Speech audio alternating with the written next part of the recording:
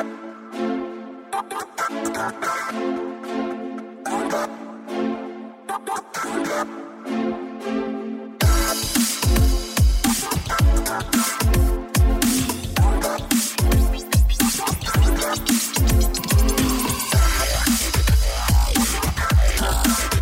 what's going on, everybody? Welcome to another episode of Your Intention Matters. Thank you very much for listening to this episode. My name, of course, is still Paul Madat. Today, I have Lawrence Segovia. He is Vice President, Sales and Marketing at Data Locker, coming to us from Southern California. Lawrence, how are things? Everything's great. Thank you very much, Paul. I appreciate you inviting me to join your podcast. I appreciate you being here. Do me a favor, say hi to everybody and provide a quick intro. Hello, everybody. My name is Lawrence Segovia. I'm with Data Locker. I have a wife of 26 years, 4 kids, 3 grandkids, 3 dogs, and 2 birds, and a partridge in a pear tree. How did I know that was coming at the tail end there? I love it. All right, good. Well, listen, Lawrence, thanks again for being here. Listen, as we were speaking before I hit record here, you know, the title of the podcast is called Your Intention Matters, and that's really built from my foundation that nothing is really given to any of us. And it all starts with what's up top with our mindset and our vision and our intention. And I'm looking forward to you sharing your story. You ready to go here? I'm ready. Thank you. All right, here we go. All right. So listen, we're going to go back in time. That's what we do in this podcast. Just a couple of years, Lawrence, to 1981. I don't even think like the Back to the Future movies were even out just yet. So we're going back to 81, man. Reagan, new president, and so on. And so you're graduating high school from Magnolia. Do you recall? Did you have a vision back then? Did you have a thought as to what you might be doing here in 2020, or were you just kind of like, let's just figure it out? Where were you at when you were getting ready to plant your flag?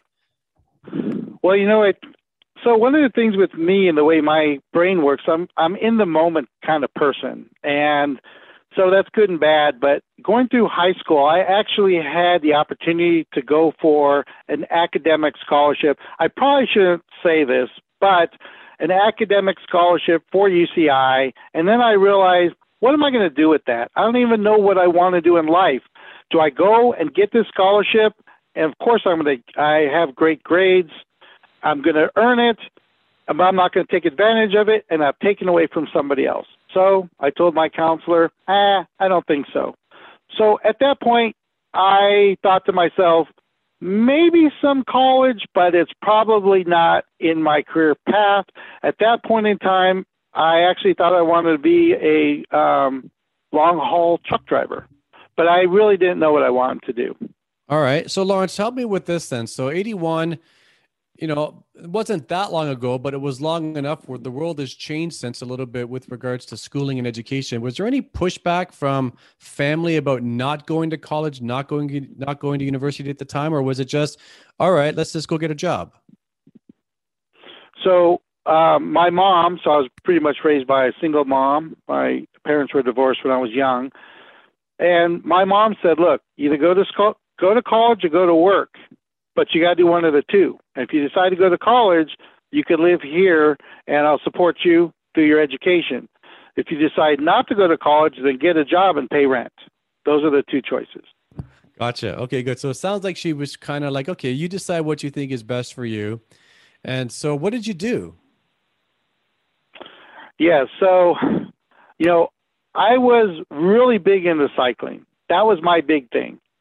But I didn't have aspirations of being a professional cyclist, but in my heyday, in my early 20s, I could ride 200 miles in a day. That's a pretty substantial ride. So I didn't really have a lot of time to do a lot of things, and I stumbled across buying and selling records, how to find the records that people want, how to get them cheap, and turn them around for a profit. So that's how I supplemented my income and was able to pay rent. Cycling and buying and selling records, going to swap meet and then taking them to record stores and making a big profit on them. I bought an Elvis Presley demo record for 50 cents at the swap meet, turned around that day and sold it to a record store that collected vintage records for $150. So I did a lot of that to keep myself afloat. All right. Now, for some listeners here, you might have to Google what a record is and what a swap meet is. Yeah. Okay. So you did Good that, point. but now you got into a maintenance business, did you not? Yes, I did. Okay. How'd that happen? Well, this is a very interesting point of my life, which is probably one of the highlights of my life. And there's a little bit sad ending to it. So I'll just prep your audience now. Get your Kleenex ready. So I was coming back. So I live here in Southern California, and I used to ride down to the beach. So from my house to the beach, round trip was about 30 miles. And that was like a day trip for me. But I was coming back from the beach, and I remember distinctly, I was out of water. My water bottle was empty, and I was thirsty. And I remember, do I stop up at this liquor store and buy a Gatorade, but I'm only about 6 miles from home, or let me just fill up my water bottle? And there was a gas station that had, remember those chrome water fountains that were refrigerated so the water would come out cold? Absolutely. I remember this gas station that had one. And so that's why I'm going to fill up my water bottle with this cold water. And behind the counter was a gentleman by the name of Derek. And so I pull up, I've got my, $1,200 bike, I'm all decked out. And he said, and I was filling up my water bottle, and he said, "Oh, are you into cycling?" I said, "Yes." And he said, "I just moved out here from Indiana. I don't know anybody, but look, I just bought this bike," and he shows us this bike, and he says, "Why don't we start riding?" So we traded phone numbers, and a couple of weeks later, we started cycling. So as we became friends and riding buddies, Derek was working at one of these gas stations, and he said, "So what are you doing for a summer job?" And I said, "I buy and sell records." And he says, "Why don't you come to work for the owner of this gas station? He owns 14 gas stations. We're always looking for cashiers." So that's how Derek and I started working at the same company. After about 6 months of doing that together, Derek and I were talking one day, and he said, "Hey, our company calls a maintenance company when nozzles break or need hoses replaced and stuff." He goes, "I have a nozzle. Let's take it apart and see how it works." So that's what we did. So I'm about 19 years old then. So we took apart this nozzle. We figured out why they work. Sometimes they leak, sometimes they click off. Well, we understood why they did that. And so we decided we're going to tell the owner of this gas station chain, again, he owned 14 gas stations, we're going to fix the broken nozzles for you. So after we got off our shift, we would go around to the gas stations, fix the broken nozzles, charge them a nominal fee to do it. But after about 3 months of doing that, Derek and I said, let's start our own nozzle and gas station maintenance business. And that's how we started SureFlow Nozzles back in 1982. Lawrence, can I ask you a question? Do you subscribe to the everything happens for a reason theory? Yes. Yes. 100%. I mean, isn't that amazing that had you made a different fork in the road on that day when you're cycling, who knows if we'd even be speaking today? I love the fact that you brought that up, because that's one of the tenets in my life. The fact is, I remember the thought, do I fill up my water bottle or do I buy a Gatorade? And the fact that I said I'll fill up my water bottle is why I met Derek and started SureFlow Nozzles. And so because of that one thought. How long were you in partnership with Derek? So we did that for, till so about 7 years. Okay, so end of the decade, give or take. Yes, and we had over 400 customers between LA and Orange County. And these gas stations we would stop by. We actually fell into a maintenance program. We'd say, look, we're going to stop by every other week, and whatever's broken, we'll fix. And a lot of our customers, we save all the parts in a box and we show them and how the part matches up to the invoice. Most of our customers say, just go throw them away. You're not going to rip us off. Yeah. And I learned early on that is the most important thing is, integrity and honesty and do the right thing. So we had a lot of customers that purchased from us. There was a lot of competition because we did the right thing. And sometimes we'd show up, there's nothing wrong, or there was maybe a $15 part. We'd say, don't worry about it. Just keep calling us.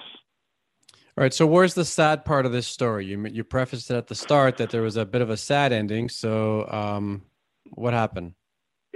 Yeah. So unfortunately, I got a call one day that my partner Derek was in the hospital and he had brain cancer, Oh and man. he passed out in the middle of the night. He got up to get some water, passed out. The next day, that evening, that early morning, he was in emergency surgery. So I ran the business by myself for about 6 months. He was recovering, but the brain cancer came back, and a few months later, he passed away. And did he know he had brain cancer when he passed out, or was it was so silent that he passed out as a result of the cancer, but didn't even know he had it? He didn't know he had it. No idea. Sometimes he get headaches. No idea. That's when he learned about it. So in his passing out, he also had temporary blindness, and that's why they said we got to do a CAT scan immediately. And the brain tumor was pressing on his optic nerve. Well, condolences to you. It's obviously something that's still with you, and I'm sure that the Yes. time it was pretty gut wrenching. Not only you have your friend who is suffering and then ultimately passes away, but you're also then trying to function a business where you were responsible for 50%. Now all of a sudden you have to do 100%, and I'm sure it was a challenging time. Overall, what was behind the decision to move on from that business in the end? Was it just too hard, or what happened? Yeah, I basically, the not so glamorous part of my career, I basically wasn't really able to, I could barely function. Derek and I always say we raised each other. Everything we learned about business and sales and taking care of customers, we kind of learned through trial and error. So I just relinquished my part of the business to his wife. He got married at that time, and I pretty much just walked away from the business. But she was up. Her and her father-in-law ran the business, and continue to make it successful. But I pretty much walked away from the business. For the next couple of years, I was kind of wandering around a little bit, and I sort of lost my way. I went to depression, and I don't know why I'm admitting this on a podcast. I really should omit what I'm about to say, but I actually ended up being homeless for about 6 weeks. I lived in my truck. I had a membership to the gym. I'd get up in the morning, take a shower. But I can tell you, while it's tough going through that, I never, and I knew I had to get myself back on track. I wasn't. Well, I was going through depression, but I guess this is going to sound strange, but I always had like a positive, upbeat attitude, and knowing that I was going to get out of my situation some way, somehow.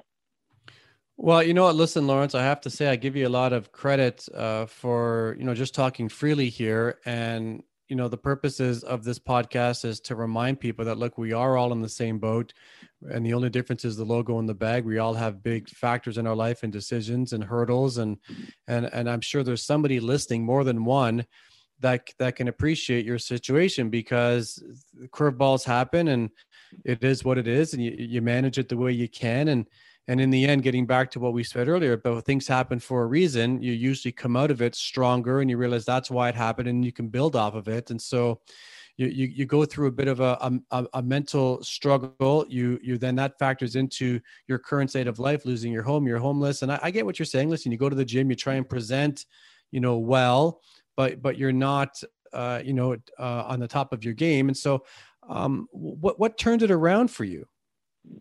Because I would think a piece of pie. All right. A piece of pie at a coffee shop. So I used to go to Marie Callender's, and I was sitting so I got to know everybody. Nobody knew my situation, but I would earn a little bit of money here and there selling this, taking on this little odd job. I always had a little bit of money in my pocket, but I was sitting at the counter, and it was in fall. And I remember envisioning a leaf falling from a tree and just being blown by the wind. And that the leaf had no direction. Wherever the wind decided that leaf was going to land, it was going to land. And I thought, that's been me for the last 2 years. I've just been blown all over the place, no direction in life. Then I started thinking about Derek, my late partner. Is that what he would want? If Derek could see the future and be able to say, Lawrence, I'm going to pass away, but you continue.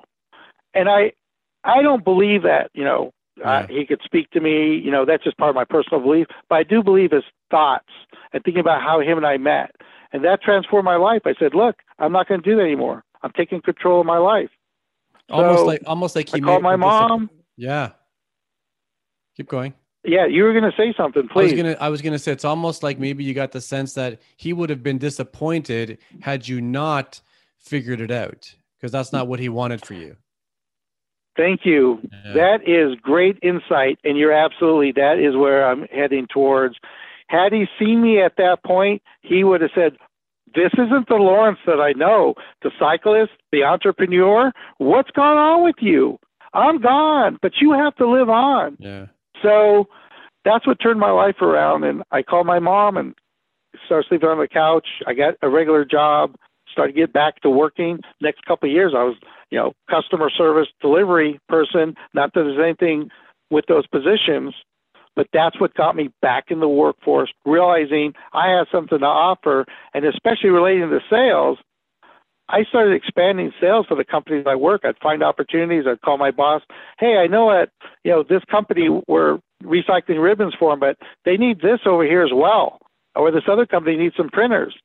And so I started getting back in that whole idea of sales, what I think is I was made to do. And what industry did you get back into, or what was the next opportunity for you?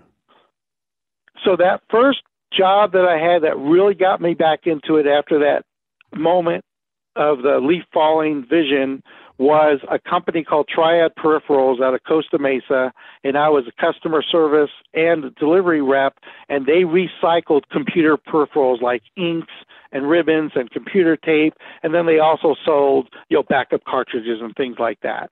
And they had huge customers, and I would go take inventory, find out if they need anything new, and then deliver supplies to them. Kind of an all-in-one position. Gotcha. And so, Lawrence, how long did you stay in the IT space? Various companies. So for that how was long? Was it a long time? Yeah, so that was back in '92, and that was my first entree into IT. But I got into as an IT sales rep in '94. That's when I started in this industry. Okay, so you're in the IT industry in '94. Was it a couple months? Was it a couple years? How long were you in IT for? Oh, ever since. I'm still doing the same. Okay. Just a different, yeah, but I haven't looked back since. Okay, so you've been in IT ever since. Okay, so if we fast forward a little bit here, so we go through the 90s. Anybody who lived through the 90s knows that the 90s were okay, but they were up and down. There were some things that were going on, but there was also a lot of changes in the world in terms of how we were communicating with each other. The internet came out. The dot-coms happened in the late 90s. Then the 2000s came. A lot of us didn't even think the power would be on January 1, 2000 and what was going to happen there. And then the 2000s came along, and boy, there was some issues. September 11th happened, and then Katrina hit, and then the mortgage crisis hit in 2007, 2008. So if we go even till 2010, from 94 to 2010 for you, I mean, you experienced a lot in those, 15, 16 years. What changes did you see in the IT sector that really kept you going within that industry? Like, why stay in that space for so long? Even though you're still there now, why stay there for so long?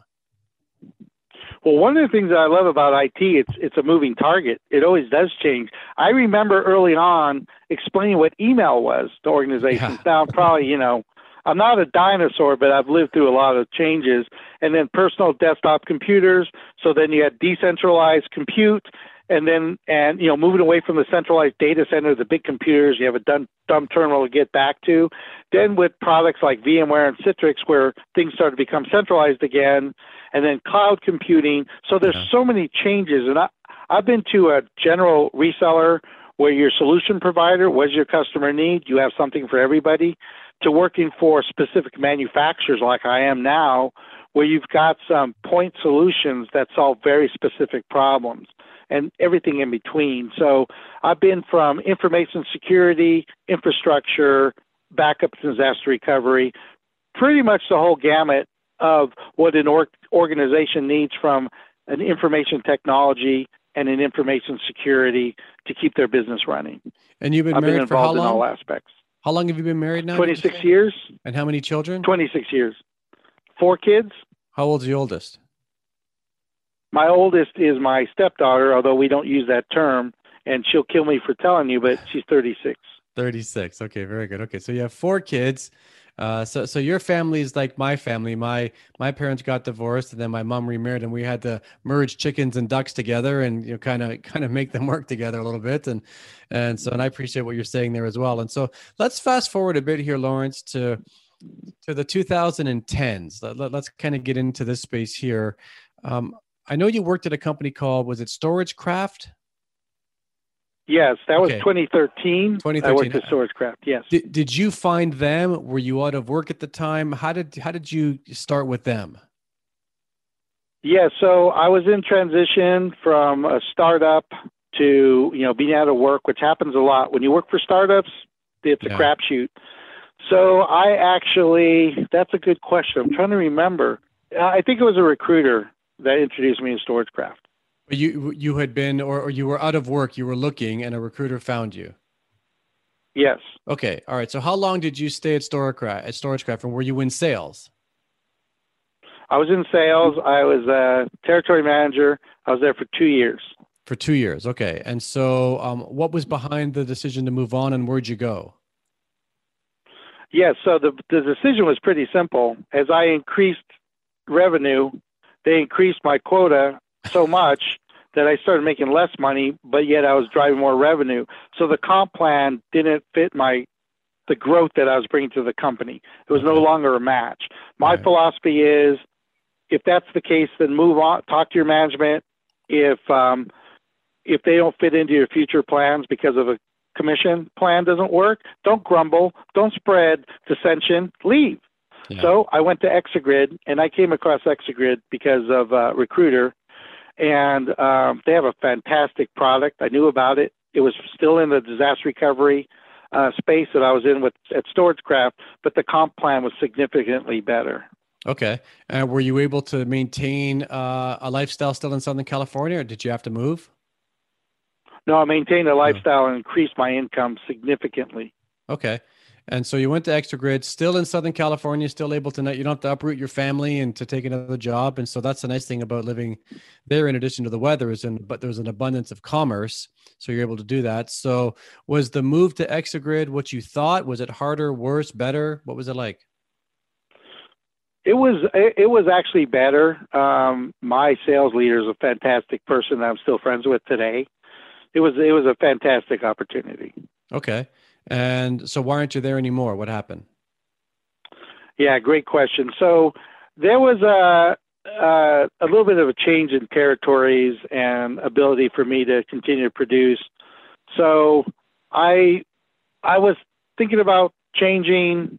I was actually exploring other opportunities, and my boss from StorageCraft, I called him and I said, "Listen, will you be a reference for me?" And he goes, "Reference? You're going to leave?" So I'm considering it for various reasons. Nothing to do with the management or product. Great company. But he said, "Why don't you come back?" I said, "Well, I left because you can't pay me." He says, "We'll match what you're making. We've acquired some new technologies. We could utilize your expertise. Why don't you come back?" And I kind of threw out a number. I said, "Well, if you could do this, I'll come back." And he did it. So I went back. So Lawrence, was it that quick, or was it did you have to really think about that, talk to your wife? And sometimes going back to where you came from, sometimes it's harder. You think, well, I already know there's nothing new for me. And so or was it just that simple? Give me this price. I loved working there. I'm going to come back. It was a 4-month conversation. Oh, okay. So it wasn't something initially, but the reason why I went back there, because I didn't leave for any other reason other than compensation. Loved the product, loved my boss, loved all my colleagues, but I only left for one reason. And so, in sales, we do that trial close. Well, if I could do this, would you be interested? So that proved it out. That was the only reason why I left. When they solved that problem, then there were no barriers to me going back. I can't think of another company that I would have done that with, but it was a pleasure going back to work for my boss at that point. So was he right in the 2 years that you stepped away? Had things changed and there was abundance of opportunity for you in terms of new technologies and new things to sell, and it was a good move going back? it was a good move going back because of my friendships that were there, but it didn't pan out because some of the opportunities didn't pan out the way I thought they would, or the way he thought they would, or a lot of us thought they would. Okay, so but you don't feel like you were oversold? No, Okay. not at all. I just thought that I wasn't oversold, but the some of the things didn't pan out the way we thought they would. Okay. From a technology standpoint. And so your second run with StorageCraft, how long did that last? That was approximately another 2 years. But a couple of years, okay. And so did you leave electively? Did you go to another job? What happened? Yeah, so at that point, I don't really want to get into anything too much because I don't want to speak ill of any former employers, because I do appreciate working there. But it was a mutual parting of the ways. Okay. So you left, and then where'd you go? Yeah, so then I ended up at a company called iStorage, and that's interesting how I ended up there. I saw a posting on LinkedIn for a secure USB device that had a keypad, so you have to put in a passcode in order to access the data on them. So I made a comment, "Oh, this is great technology," and I shared it. And the CEO sent me a note, "Hey, thank you for promoting that." And then I said, "Oh, I love your technology." And he said, "We're looking for director of sales to open up the U.S. market." So we started talking, and 2 weeks later, he hired me to run their U.S. operations sales. And that was when? When did you start there? Oh, that was, I think it was June of 2019. So last year. Okay. So last summer. So a year and a half ago now, give or take. And then here you are, VP Sales of DataLocker. I want to talk to you about 2020, Lawrence, because look, man, it's just been one of those years, and it is what it is. And so I'm curious about what was behind you taking a new job really 2 months into a global pandemic, because May was pretty, I mean, it's not smooth sailing now here in December, but May was really choppy. So what was that like for you to take a new job in really uncertain times? Well, it wasn't my choice. So unfortunately, I wasn't able to open up the markets for iStorage in the U.S. the way they wanted to, and it's certainly not lack of a great product. Yeah, it's just some things didn't line up, and I wasn't able to execute on what they needed. So then the pandemic hit, and they said, "Look, we're going to curtail our plans to open up the U.S. right now. So we think it's best that we separate." Well, now the pandemic is hitting, and I said, "Okay, look, I know a lot of people in the industry. I've been doing this for a long time. I'm going to start up a little reseller organization, and while I'm looking for a job, I'll resell some products." So I started an organization. I actually had owned the domain name for a long time, never really did anything with it. Got together with a buddy of mine, said, "Let's just start up a little reseller." So we did. I did some nice projects, found some deals, made a little bit of money, and I decided, I want to continue to sell encrypted storage. I love the market. So I signed up with DataLocker to become a reseller. And so in my onboarding process, I was talking about my background. I used to work at iStorage, but I'm excited to be a reseller of DataLocker. So I really like the products and some of the things they do with centralized management. And so the channel manager had told the CEO, "One of our partners used to work at iStorage." So he sent me a note on LinkedIn, Jay Kim, and said, "Oh, well, let's talk." And so we were just talking about the industry. Jay just likes to talk to people that are in our space, very, very narrow focused. And we were just talking about iStorage, and I used to work for iMation, and they acquired, DataLocker acquired some technology from iMation. And so we just it was almost like two buddies reminiscing, even though we never met. Jay's a very nice guy, personable guy. So at the end of our conversation, he said, "Look, I'm excited to have you as a partner. If there's anything you need, feel free to contact me directly, and let's get some great business together." I said, "I'm excited to be a partner too, but just FYI, I started this reseller organization with my buddy, because I'm looking for a job, but I still have to provide. So it's in the interim. And that's when Jay said, I had no idea you're looking for a job. I'm looking for a VP of sales. Here I am today. Well, that's a great way to, I guess, land on your feet in some, choppy waters there. But, it's funny, as you were speaking, I'm from Canada, and every once in a while, there's some key words in there that can give it away. So sometimes I'll say out, and that's a pretty dead giveaway that I'm from north of the border. And then as you were speaking, I realized that the word data is another one, because you say data and I say data. I called it data locker, and then I heard you say data locker. So it's a dead giveaway that we're pretty close, man, but I'm just outside the border there. So anyways, Lawrence, Yes. I got to say, listen, it's been a lot of fun speaking with you. Thank you so much for sharing your story. I always like to ask anybody who's a guest on the podcast, what's been your foundation? Yeah, I appreciate you saying that. The few things. So later in life, I got to know my dad. We kind of reconnected as I started becoming a young man. And the one piece of advice that he shared with me that I carry through is that at the end of your life, the only thing that's left is your reputation. How did you treat others? What did you do with your life? And so that's what I carry forth to the best of my ability in my sales career. How am I taking care of my customers? Am I really putting their needs first, or am I just concerned about making a commission check? And I hope it does ring true, because I try as hard as I can to put their needs first. And even if a solution is not the best fit for them, I will tell them, we're not going to be able to meet your needs for these reasons. But when you do that, believe me, you'll earn plenty, and you'll have plenty of loyal customers that you could continue to have relationships with for years to come. Yeah, that's great advice. Lawrence, thanks so much for freeing up the time. It's been great speaking with you. It's been great being a guest. I really appreciate you inviting me on. Thank you. You're welcome. All right, everybody, let's wrap this one up right now. Remember, your intention matters. Why? Because that's the result you'll tend to get. We're out of here. We'll do it again next week. Happy holidays, everybody, and be safe.